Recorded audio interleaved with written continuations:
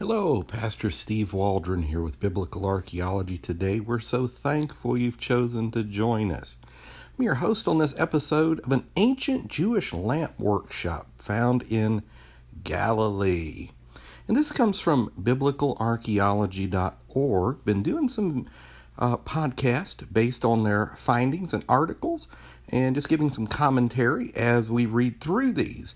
This one is done by someone who has written several of these articles, Robin Nagot, and Bible and Archaeology News. So let's get started. We're appreciative for this particular ministry that they have online. Highly suggest you go sign up for their newsletter.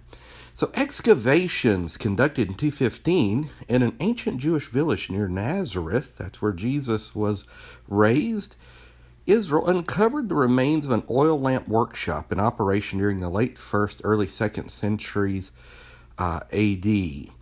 Led by director James Riley Strange of Samford University, that's Samford, I think that's in Alabama, associate director Mordecai Aveam of Kinneret College, the Shiklan excavation project was in its fourth season of excavation at the ancient Jewish village of Shechem, working amid the remains of a building north of the village's synagogue.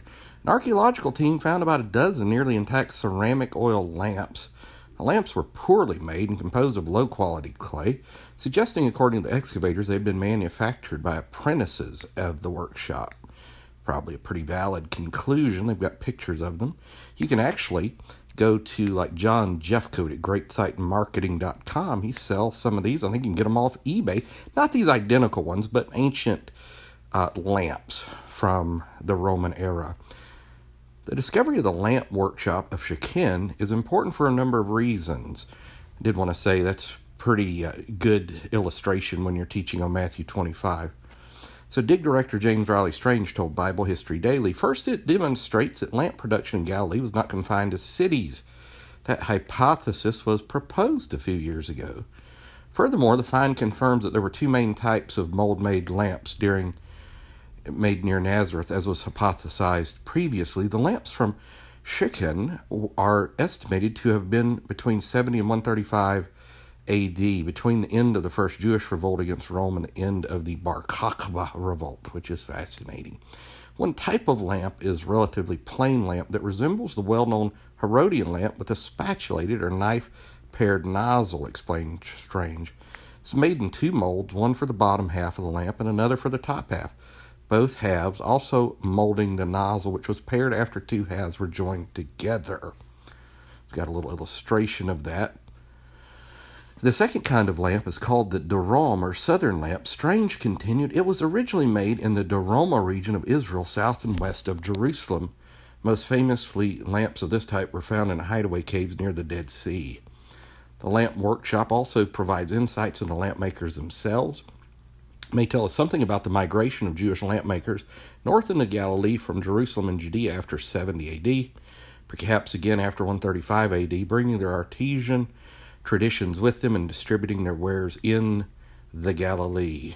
Shows a pottery heap. I'm reminded of Jeremiah 18. The hilltop village of Shechem, located in the lower Galilee, was called Asochus by Jewish historian Josephus. Occupied from the late Hellenistic to late Roman period, 2nd century BC to 4th century AD, Shechem was closely tied to nearby Sepphoris, the largest city of Roman Galilee. And there is a picture here, images of the 7-branched menorah on one of the lamps. Excavations of Shechem have revealed the remains of an ancient synagogue, a mikvah, a Jewish ritual bath, and stone vessels typical of Jewish villages of the region, thus confirming the Jewish identity of Shechem. More than simply having a lamp workshop, furthermore, Shechem appears to have been a Roman pottery production center, as indicated by the sheer volume of pottery, production waste, and cast-offs discovered at the site, far more vessels than needed by the villagers.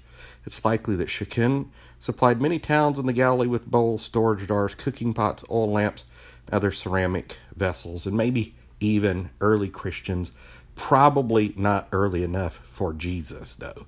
But fascinating nonetheless. And kind of neat to put it together with like Matthew 25 and the 10 virgins with the oil in their lamp. Hey, God bless you. Thank you so much for listening. Please subscribe, share, pray for the ministry. If you'd like to support the ministry, if you feel led, go to newlifeofalbany.com. Also, join us at Facebook and YouTube at New Life of Albany, Georgia. Love to see you there. Hope you'll just join us every day here. You may want to make you a little journal or notebook of little things you learn every day. Before long, you'll have a power-packed evidentiary library of truth for Scripture. God bless you. Keep living for Jesus. Talk with you later. Bye-bye.